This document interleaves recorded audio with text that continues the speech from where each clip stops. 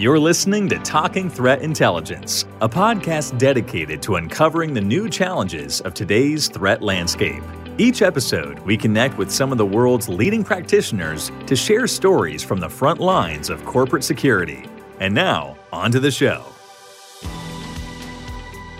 Hey everybody, and welcome back to another episode of Talking Threat Intelligence. I'm your host, Robert Value. And my guest today, second time on the podcast, is Kyle Baker, product specialist here at LifeRaft. Kyle, thanks for coming back on the show, man. Hey, Robert, thanks for having me back. I'm ecstatic. Thanks. Now, Kyle, you have a bit of an interesting role here at LifeRaft. You're often the ones that gets to show off our services to new prospects or consult with a lot of existing clients. So as a result, you kind of get a peek into the security operations of a lot of different organizations around the world. And I think that's given you a bit of a unique perspective into seeing what works, what doesn't work when it comes to applying OSINT to corporate security. Last week, you sent me, I was looking for one mistake that we could talk about for this episode. You sent me a great list of mistakes that you see a lot of GSOCs making when it comes to applying OSINT. And I thought, wow, this would just be outstanding content for our listeners. So for this episode, I just kind of want to give you a bit of a soapbox to discuss these issues. Folks at home, this might feel a bit of a rant, but I think Kyle has some really, really good perspectives here. So why don't we jump in?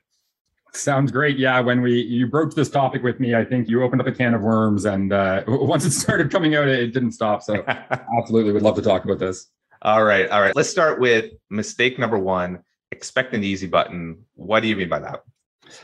A lot of organizations, large and small, expect a single person to be able to take a tool and monitor the entire globe's worth of threats. It's just not possible. So they expect it to kind of have a single post for every event or alert that comes through. They want that in real time. So they want a first alert for every single event around the globe, regardless of kind of the topic. A tool like that just doesn't exist today. There are some great AI tools out there that have made a lot of advances, but there's nothing just quite that simple that you can just plug and play and have a single operator 8 hours a day assessing that kind of information and just having smooth alerts all of the time. I think the very savvy prospects that we have in the industry might be a bit cynical, a bit of vendors. And so they're kind of not expecting the kind of easy button fix. But yeah, sometimes just this one magic piece of software that's going to solve all of our problems. Yeah, I know I worked with one organization that they've been looking for 2.5 years for the correct platform that would cover their vast kind of global footprint and the wide amount of issues and use cases they were looking to cover with a single tool. And they're still looking 2.5 years in. So understanding that you may need a combination of tools, you may need a combination of skill sets and users to process this information, some finished intelligence, some unfinished intelligence, monitoring social media, as well as getting some curated alert feeds, combining all of that together to give you the most complete picture. Yeah. And I think like from my experience in the industry and seeing our competitors or just seeing other kind of partners that and all the different vendors in the space, everyone's got their strengths and weaknesses, and putting that kind of collage together is usually the best solution at the end of the day. Let's move on now to mistake number two, too reliant on AI, third parties, or verified feeds. Yeah, so I just mentioned AI has come a long way and is still coming along, but it's not perfect. So if you're reliant on an artificial intelligence algorithm to push out every threat to your executives, they're going to miss threats. The way the English language is constructed, it's very, very difficult to train a machine to pull out those kind of needle in a haystack threats that may not be quite clear or direct, but still pose a major risk to your executives, to your staff, to your headquarters. So just relying on too much of that, you're going to miss things. You also may get false positives from that AI. So they may be pushing you things that are irrelevant and start to waste some of your time. So the more customizable you can get those feeds, the better off you'll be. A combination of AI to get you some first alerting and cover off those things, and then some more raw data that you can go through on your slower time, or have a junior analyst kind of reviewing some of that content to flag up anything that they deem may be a risk that the AI may have missed. That human factor is never going away. A machine's never going to fully replace human review. That's interesting. Do you have any kind of interesting examples where you've seen AI go a little bit off the rails, perhaps? What I see more often or hear about more often is AI missing content. So that I think that's more of a risk than it bringing in a lot of false positives. You can delete alerts, ignore alerts, mark them as read quite easily. But what you can't do is recover a missed post after an incident. If somebody says they're going to show up and do something and they show up and do that thing and you have not captured that pre-indicator and it was out there, there's no coming back from that. So that's where I more often see AI causing an issue and being a pain point. All right. What about third parties or verified feeds, which you also kind of included in that answer? Yeah, so relying strictly on verified information, that's going to cause a delay in the time of the post or the time of the event to the time that you receive that. If you're only looking at verified data, you're waiting for that verification process to push that through. Third parties, that's another thing that I see a lot. And we have a lot of clients coming to us that are currently using third parties that are looking to bring things in-house and build out an in-house corporate security department. So the reason for that is third parties it's very difficult for them to understand the full landscape of your business and the full needs and requirements that your organization has. So unless that third party is kind of implanted directly in your security operations center and is given full access to all of the kind of issues that your organization may face and those different challenges and gaps that they may have, then they're may not be properly or fully utilized in the right way. Whereas if you pull those services in-house, you can train your analysts and teach your analysts the true business needs. A deep understanding of why you're monitoring and what you're monitoring for is essential in this industry. And that's hard to communicate and relay to those third-party agents sometimes. Well, it's just hard too when, if you're a third-party analyst with like a couple of different clients that you might be working with, or a whole bunch in some cases, just to have develop that business expertise, which can only come when you've been working in the industry and getting the chance to talk to network with other people in your field to get that sense of the business. That's exactly it. A lot of those third parties are covering multiple industries and multiple clients and juggling those all at the same time. So just having it in-house, you have that focus on your corporation, your industry, and their needs. All right, let's go a bit down the list again. Mistake number 3, too reliant on finished intelligence feeds. Yes. So some organizations get a daily roll-up or a weekly roll-up of security events that happened in the last week, industry trends. Sometimes a day is too late. Sometimes that is far too much of a gap to wait for that kind of finished intelligence. They like to tell the story from beginning, middle, and end. A security operation team, they want to respond at the beginning or before the beginning of an event. They want to staff appropriately. So just reading what happened after the fact, you can plan for next time, but you're missing the opportunity to respond more quickly to that current event. All right. Number 4, and you have some interesting examples with this one too that I want to dial into, not refining their feeds. Yes. This is a little bit particular to... Sorry, but this had a big, long rant in the middle of this whole list. So this was the one I was very excited to dig into. Yes, this is pretty particular to social listening is what we focus on a lot. Refine your feeds. If your alert fatigue is real, alert fatigue happens. Your analysts will feel it. You don't want to monitor every single post that's mentioning Elon Musk or Jeff Bezos.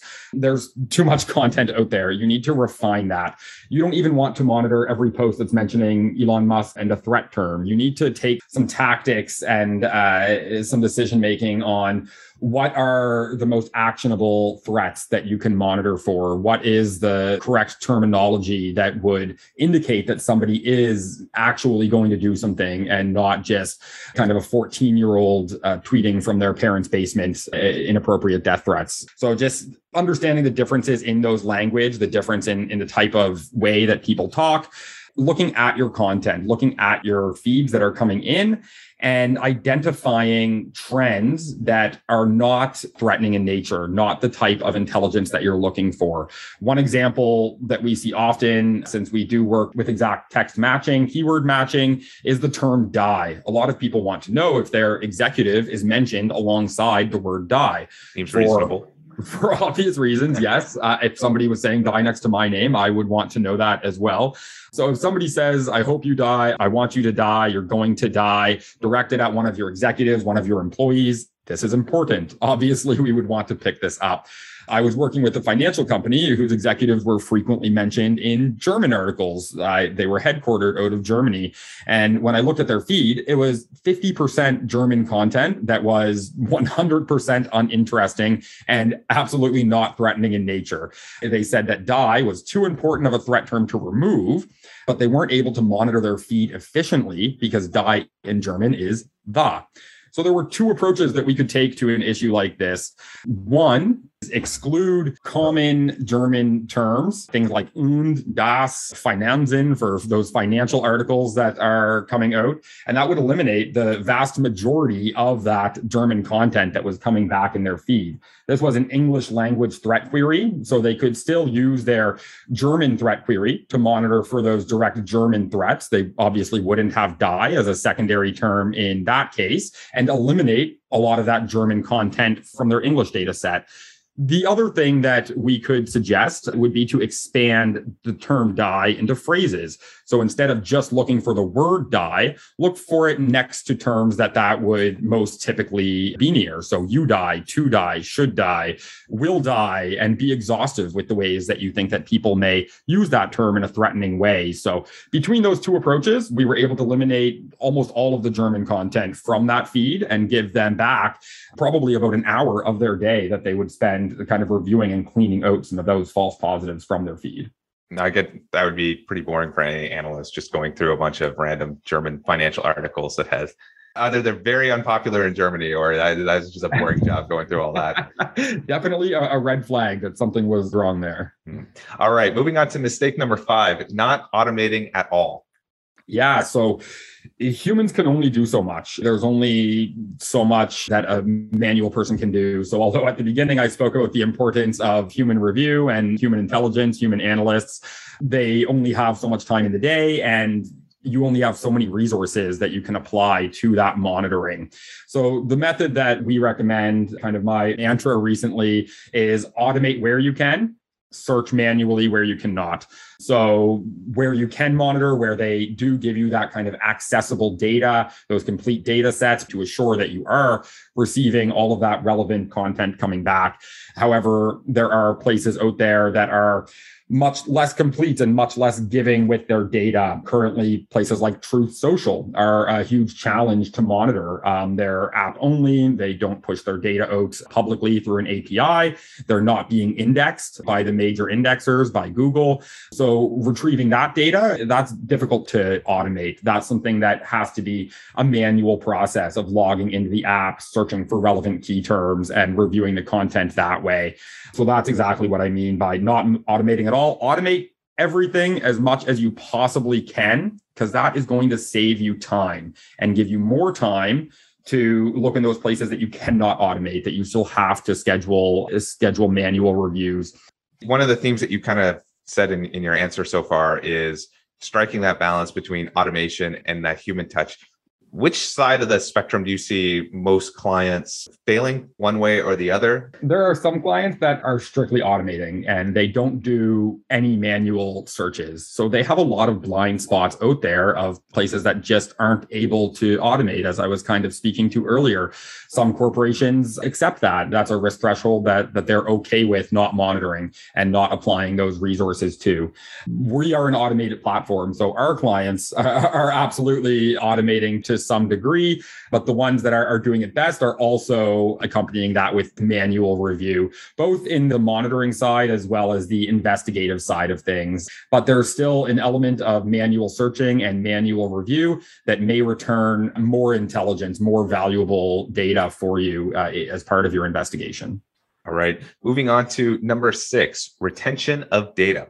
Yes, I have a very specific instance in mind for this one. That is why I wrote this one down. So there was an organization that was a user of ours, and a huge benefit of Navigator is that it does retain all of the data that it does collect.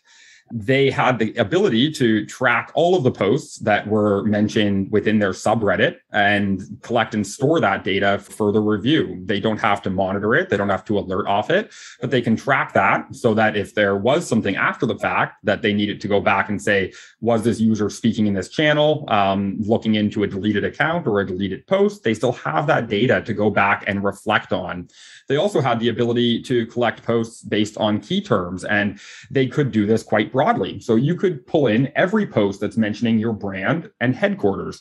That's a really common place that security operations centers want to protect. It's going to impact their headquarters. That's typically a primary goal of a security operations center. So just collecting and retaining that data gives you a data set to review, to analyze, to assure that you're not missing anything in kind of your alertable feeds, your threat feeds, when there is a threat term mentioned alongside your brand and your headquarters.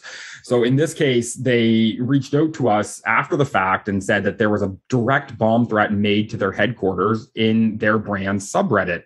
And they wanted us to pull that post for them and help them find that post. It was already deleted.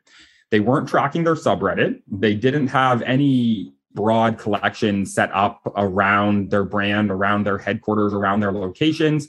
There was no way for us to revive that post from the dead. It was never pulled into our platform. It was removed from the original source. So it was gone forever into the ether. They don't know what the username was that posted the threat. Somebody reported it socially and said that they saw it online. And they verbally said that to their manager, who flagged it to the security team to go back and investigate. They could see where a post was deleted that had some interactions with it that they assumed was the post, but they could not see the text and they could not see the author. So collect and retain that data. You might need it in the future as part of your investigations. And having a tool that can help you automate that collection and retention is extremely helpful. Retention is also very important as you're investigating. You want to make sure as you uncover their pages, you uncover their intelligence. I think investigating 101, you document that as you go. You are taking screenshots. You have a Hunchly type platform that's recording your path and recording the evidence and collecting that for you as you move through. So the first thing I would do if I thought the FBI or a corporate security team was looking at one of my social media feeds, I would delete my account. Take it all down. Yeah, I would pull my blanket up over my head and I would shut everything down. I would put up as many kind of walls and privacy settings as I possibly could. And that's what a lot of these accounts of interest, these people of interest do as soon as they have some Twitter regret, as soon as they think that somebody may be looking at their page or that they may receive some backlash from what they've posted. A lot of people wake up the next morning and regret kind of the rants that they wrote online, and they may come and remove those, but they still have those grievances that can bubble up into an action. So most threats start with a grievance. So capturing those grievances and tracking those and following those before they bubble up into an action, into a threat, is, I think, very important. Well, just anything that's usually interesting to a corporate security team, any kind of threats like that, is usually the stuff that's going to instantly violate any social media platform's policies and get taken down right away. Any moderator is going to be, no, that's not good, which is good for the health of their platform, but not necessarily good for your organization with keeping track of what's going on online. Yeah, that's a great point, Rob. It might not be the user that's removing that. We're seeing more and more restrictive policies on that threatening content, more reactions to reporting content, and then having the platforms themselves take that down. So you're absolutely correct. All right. Wrapping it up with mistake number 7, be sure to watch the hidden corners of the web. What do you mean by that? And when I say that, I don't want to devalue the importance of monitoring some of those mainstream platforms. There are a lot of true, valid threats coming from those places. However, one Chan post, one post from gab.com, one BitChute video may be worth 1,000 YouTube videos as far as the kind of percentage of threatening or negative content that is in those places, depending on who you are and what your brand is. That's where conspiracy theories first start to bubble up. If somebody's saying that your executive is on Jeffrey Epstein's list, that can cause security concerns, PR concerns, a lot of negative backlash. So catching those types of things quickly is really important. And where those types of rumors typically start are the darker, harder to monitor places of the internet. It's the Chan boards, it's the alt social anti-censorship forums that allow and encourage people to participate in these types of conversations. So when I say hidden corners of the web, that's more so what I'm talking about, is those places that are darker in nature, places that I wouldn't want my kids utilizing, and kind of looking at the type of general content that is in those areas, the non-mainstream platforms. So I spoke earlier about the Reddit bomb threat to a headquarters. That was reported because it was a mainstream social platform that an employee was just casually scrolling through because they like to see what conversations are happening about their brand and about their industry. You're less likely to get those types of reports on Chan boards, on gab.com. And you're also less likely to have them flagged up from PR departments or other kind of social media monitoring departments, because they're also not typically looking at some of those hidden corners. And then there's the dark web itself, the Onion router, the Tor browser. So you may be missing conversations from that because you don't even have, you have no way to monitor that content. You're not going to download the Tor browser and just casually peruse some of those sites. Having a method to monitor those and a way to check those consistently, I think, is becoming essential as that landscape of the internet, that section of the internet, is growing more prominent. We've seen with the last several active shooter incidents in the States, there were pre-indicators on some of these more nefarious places, on Discord servers, on Telegram channels. That's what I'm talking about when I say kind of hidden corners of the web. One of the keywords there that I kind of clued in there was the type of sites that you wouldn't want your kids on. And I was just thinking about, you got a whole new generation that's coming up, and they're on a totally different group of social networks than what we're on, or what the generation after us is on. Every kind of generation seems to have its own group, so its own suite of platforms that we tend to spend most of our time on. And so that's probably naturally where you might be inclined to start looking for threats online, generally those kind of mainstream places. But the social media world's also constantly changing. People keep migrating to the new services. So I'm always thinking about trying to keep an eye on which ones are up and coming, because the ones that I'm on every day aren't necessarily the ones where the threat actors are necessarily on, or where the next generation's necessarily hanging out. Exactly. And if you look at the kind of recent Texas school shooting, his indicators were on a platform called Yubo, which is directed towards teenagers. It's a teenage platform. So that's not one that I would ever have thought of or utilized myself. It's new, it's emerging. It's almost like Tinder for teens, where they can swipe and make friends, and they can host live streams to try to form some groups and meet new people that way.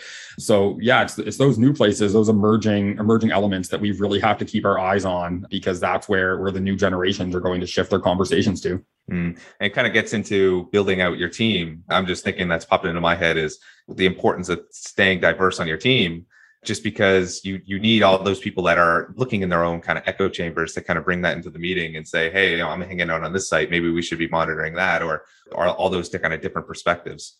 And that's absolutely a trend that we see in the security industry as well. They are diversifying their staff. There's more women, there's more ethnicities, there's more different cultures, there's more age groups within the security operations centers, and that only makes your team stronger. All right, Kyle, let's take this thing home. What's the main takeaway you want listeners to remember from our conversation today? Don't be afraid to admit your mistakes. Don't be afraid to take an honest review and look at your social monitoring program at your security operations center. And don't be afraid of change. The landscape is constantly changing, and we need to constantly be changing to keep up with that. All right, Kyle, thanks again for being on the show. Thanks so much, Rob. It was a pleasure. Again, that was Kyle Baker, product specialist here at LifeRaft. Thanks for listening to Talking Threat Intelligence. Never miss an episode by subscribing to the show on Spotify, Apple Podcasts, or wherever else you listen to episodes. And if you'd like more insights on building a successful threat intelligence program, be sure to check out our resource page at liferaftinc.com/blog. That's liferaftinc.com/blog. And I hope you tune in next time.